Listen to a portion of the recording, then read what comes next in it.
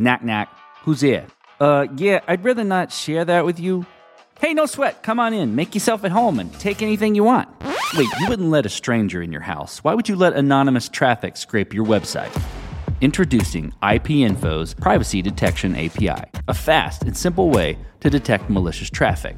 Activate your free trial today at ipinfo.io, and don't forget to use the promo code CODESTORY at checkout.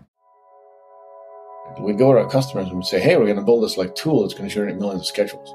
And our customers would be like, what do you mean, millions of schedules? And so for us, it was kind of like, we build a little piece, we build some wireframes, get some input from 5-6 people, go back to the drawing board, build the next version. Like we would go to our customers and give it to them, and then they would be apologetic about oh, well, yeah, it's great. They wouldn't really want to tell us what sucked. And we'd be like, no.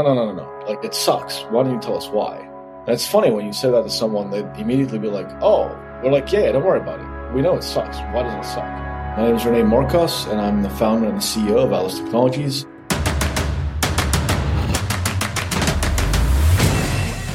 This is Code Story, the podcast bringing you interviews with tech visionaries who share in the critical moments of what it takes to change an industry and build and lead a team that has your back. I'm your host, Noah Laupart, and today how Rene Morkos built you the best way to optioneer and explore numerous ways to build your construction project. All this and more on Code Story. Rene Morkos is a builder. When he was younger, his dad told him that he could study anything he wanted as long as it wasn't civil engineering. So, that is exactly what he did. He's built amazing things all over the world and also obtained his PhD at Stanford. Outside of technology, he likes to alternate hobbies and is currently settled into mountaineering after spending some time doing kite surfing. Rene was in Afghanistan working on a project trying to repair the runway that had been struck by RPGs. He observed how hard it was to find the optimal way to do a simple project. While he was studying his PhD, he also noticed that construction sites were underutilized. So he and his team invented a simple algorithm that knew how to build. This is the creation story of Alice Technologies. Alice Technologies is an acronym. It stands for Artificial Intelligence Construction Engineering. And it's the world's first construction simulator. What that means is it can take a construction project like a bridge, a hospital, a tower, you put it in our system, and it generates 6 million different ways of building it for you. It'll build it with 1 crane, 2 cranes, overtime, and so on and so forth. That's basically what Alice Technologies does. The reason you want to do that is that construction is relatively complicated. And so figuring out the best way to build something can save you, 17% on the duration and 13% on the labor costs. I guess there was kind of 2 points, right? One was I was in Afghanistan repairing these RPG attacks on a runway, and I was trying to figure out the best way to sequence the work. I remember thinking, this is a really simple, stupid project, but, why can't I figure out the optimal way to do it? And it turns out the reason you can't figure it out is that there's lots of solutions. You can shuffle crews around in lots of different ways. And so I set out to find the tool that could do that. And when I started my PhD, what I noticed was construction sites are empty. And what I mean by that is that if you look at a construction site anywhere in the world, what you'll notice that there's lots of empty space and pockets of work. And so I remember I was on a construction site, the cruise ship terminal in Amsterdam, and they were sort of the subcontractor or general contractors, the person doing the work and the entity that hired them to do the work were sort of very upset with each other. The subcontractor was sort of yelling I can't work any faster, And so I took a look outside the window, and I noticed there's 100,000 square foot of empty space and 6 people standing in it. And so that's how the journey started. I started thinking, every construction project I've ever been on has been empty. And so if that's the case, then what percentage of construction site space is used for construction at any given moment? And the answer to that question is actually 3%. So everybody was pretty surprised at that number. It's a very low asset utilization. Factories get 60, 70, maybe even higher than 70%. So we thought to ourselves, okay, well, if you're in Silicon Valley, you're a hammer and everything's a nail. So why don't we design an algorithm that's going to go solve this? So we designed an algorithm that kind of go figure this out. And what it would do is allocate spatial usage to construction sites. So it would actually put people into space on a construction site where nothing was happening. And by doing that, we had invented like a simple algorithm that could solve a piece of the problem. But what I realized at that point is that the algorithm knew how to build. And that was kind of a big moment. It didn't know how to build very well, sure, but it definitely knew how to build. And that was kind of the start of it, right? Because it was like, wait, if it knows how to build, well, why don't we add resources to it? Why don't we add calendars? Why don't we add cranes? And that's kind of been my ride for the last, 8 years at this point. One thing led to another, and we won this entrepreneurship competition at Stanford, and we got money, and investors gave us money, and so on and so forth. And that's how it went. Well, let's dive into that MVP, so that first version of the product you built. How long did it take to build, and what sort of tools did you use to bring it to life? I mean, it was kind of nuts. If you saw what I had after really 3 years banging my head against the wall and working 18 hours a day, 7 days a week, like we literally had a white screen that had these colored squares that would appear and disappear on it. And those colored squares represented like where the construction processes were occurring. It was like a top view, like a drone looking down on a construction site. And those colored squares was where the work was occurring. Yeah, that's what the prototype looked like. I mean, it was written in Java, It used a couple of like graphics libraries. And yeah, I had a couple of research assistants to help me like run it, code it, test it, whatnot. I mean, they were doing it, in their spare hours while pursuing a degree at Stanford. So yeah, I mean, it took us, I don't know, like probably a year of like trying all these different versions of like prototypes and codes and experiments and whatnot until we felt like we had some experiments that were solid. We started with conceptual research. And so that means like, well, what are the pieces of the puzzle we need to think about? And then what information is contained, or pertains to each piece of the puzzle? That was like step one. And that was like, just, think about a whiteboard with a lot of little like squares on it or tables and like iterating on how we should represent construction projects in a computer. And step two was theoretical research, which is, okay, now that we have the pieces, how do they interact? And so like if a crew builds, elements in a component, what does that look like? And then once we had that, we had a prototype, which is the thing that I was talking about now. Once we had the prototype, we moved to commercial product. That was kind of a big difference, right? And through the building of the commercial product, at some point, someone was willing to pay us, a chunk of change for it. So from that point, then, you have your MVP. How did you progress the product from there, and how did you mature it? And I guess what I'm interested in that is like, how you took it to the next level and how you built your roadmap around, this is the next most important thing to build or to address with Alice. It's a good question, right? Because, I mean, the classic answer is like, well, I talked to my customers and my customers told me exactly what they wanted, and then I built it and delivered it to them, and that was that, right? I don't think that's necessarily true, right? And I think that's what makes building businesses so hard, because, if I had asked my customer what they wanted, they would have said a faster horse, right? People attribute that to Henry Ford.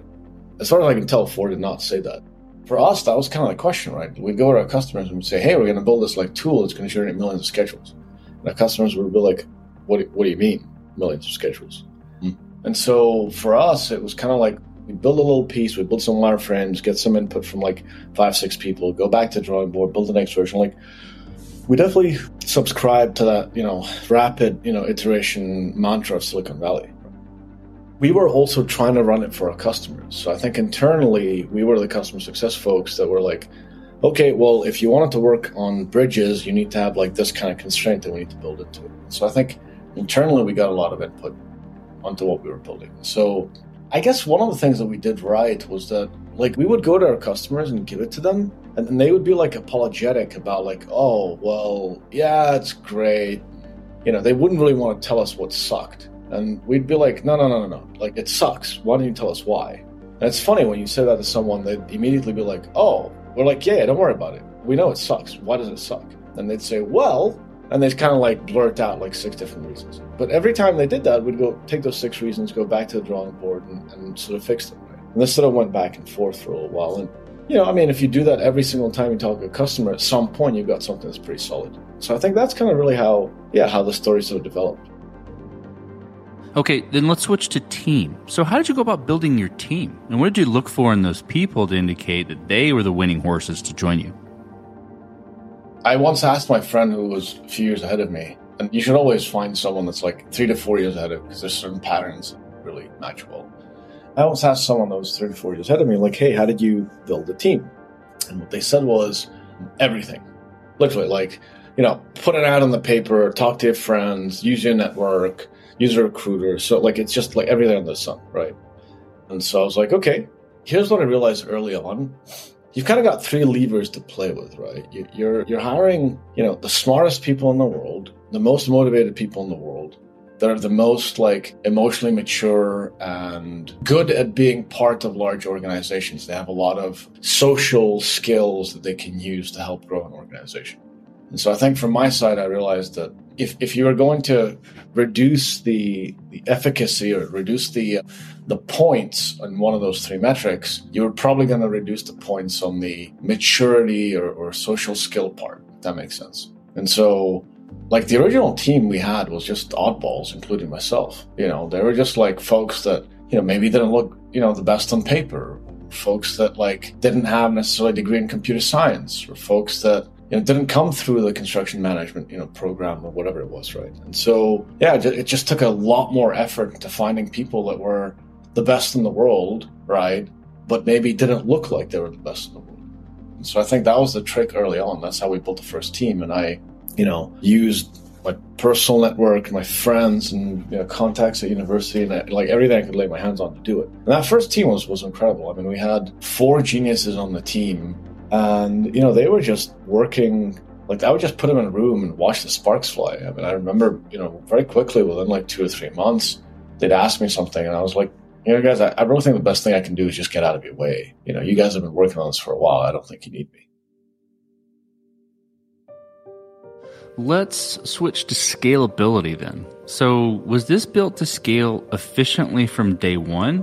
I guess that'd be MVP timeframe, or have you been fighting this as you grow in any capacity? I mean, for us, like one interesting thing that happened was when we scaled from like 6 to 16, I think that's where it broke. At least for me, it does. 6 to 18 maybe, and it really, we went from like a few people to like, we quadrupled in size or 3.5x in size. And like, everything kind of broke down at that point, right? We didn't have the management processes in place and couldn't really like run the show.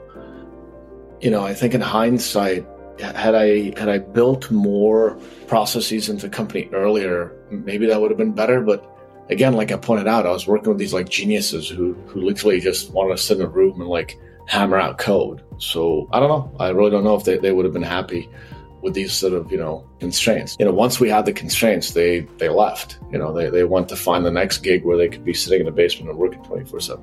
In terms of scalability, from a customer perspective, like that was never an issue, right? We were not going to be connected to millions of people on like day 30, right? So the good news is there's technologies out there that require far more intense like data exchanges than we do. So that was never an issue.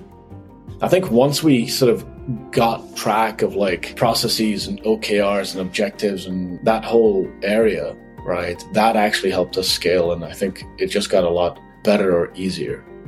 The 6 to 18 scaling was way more painful than the 18 to 70.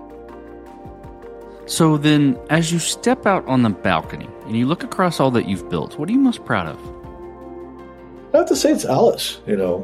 Alice is a company and a technology, right? We built something that never existed before. Like we solved a problem that no one's been able to solve. People have thought of it, right? People have talked to me about it, but no one's ever been able to do it. And we're the first in the world to pull it off. It's been a really like beautiful journey. And I think even while we pulled it off, we built a home and a company for a lot of people that I think really love going to work. But I'd say that's the thing that I'm most proud of. So the company, both as a vehicle to build this technology and a vehicle that enables people's careers to flourish in the way it does. Let's flip the script a little bit. Tell me about a mistake you made and how you and your team responded to it. I was talking about this recently. I remember very early on, maybe a year into the journey, I was raising money and like, I forget it was an investor and the conversation was around how much like money are you raising? And I said, well, if I raise this much, I'll have to avoid making mistakes. And the answer was like, listen, buddy, you're going to make a lot of mistakes. And so I made a lot of mistakes. I think like, here's a really dumb one, right? I wish I would have segmented the market earlier, right? that was definitely like, I think something that I learned from, that I segmented the market earlier. Building a business is three things, right? Finding your ICP, your ideal customer profile, figure out how to make value for your ICP, and then expand to other ICPs or with an ICP, right? And then be very brutal about applying that and say no to everybody outside of your ICP. I think had I learned that earlier, things would have moved faster. I think, implementing sort of OKRs, objectives and key results, and processes around this would have also, I think, been a good idea. I think having someone categorize my emails earlier would have probably saved me like a year or two of my life.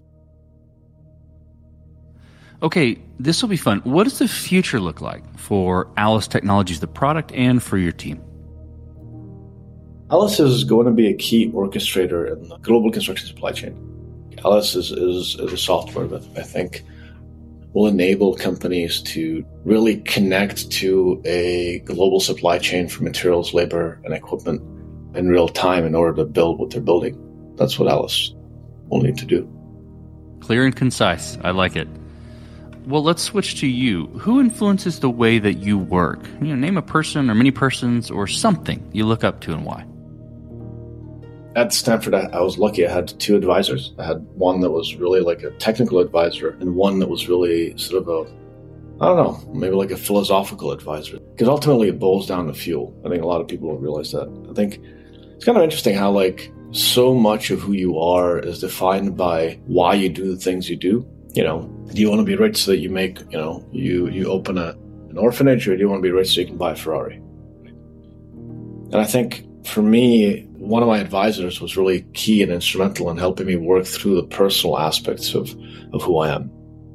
In terms of the question you asked me, so I guess I'd answer two ways. I think one, from a technical perspective, my idols were Einstein, Heisenberg, Schrödinger, like quantum mechanics. And I think the reason that is important is in quantum mechanics, two opposites can and do exist, two opposite concepts, right, theories.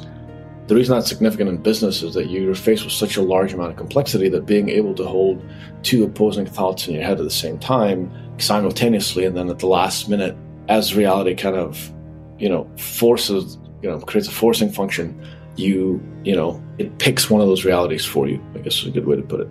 And I found that to be like very advantageous in thinking about business.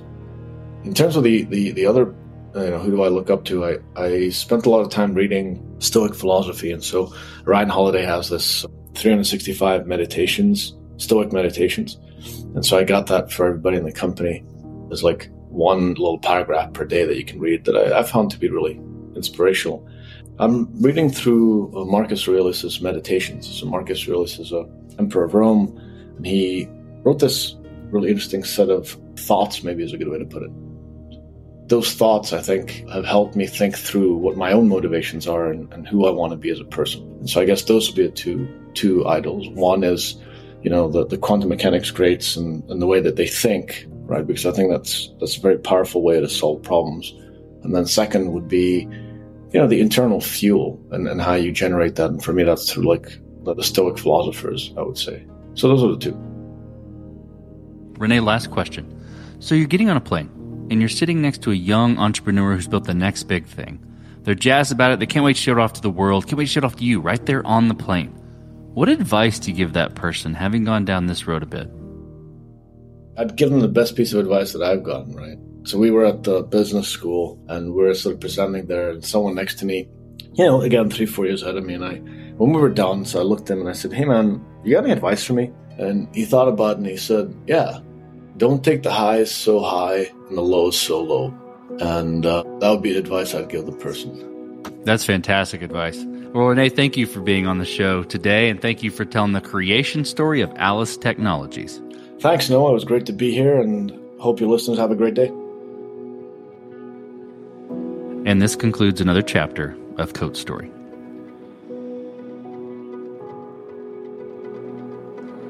Code Story is hosted and produced by Noah Labhart. Be sure to subscribe on Apple Podcasts, Spotify, or the podcasting app of your choice. And when you get a chance, leave us a review. Both things help us out tremendously. And thanks again for listening.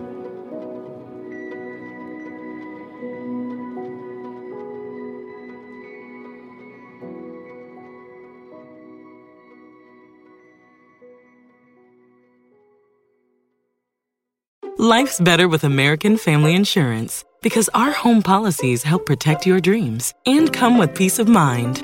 Save up to 25% by bundling home, auto, and life. American Family Insurance. Get a quote, find an agent at amfam.com. Products not available in every state. Discounts may not apply to all coverages on an auto or home policy. Discounts do not apply to life insurance policies. Visit amfam.com to learn how discounts may apply to you. American Family Mutual Insurance Company, SI, and its operating companies, American Family Life Insurance Company, 6000 American Parkway, Madison, Wisconsin.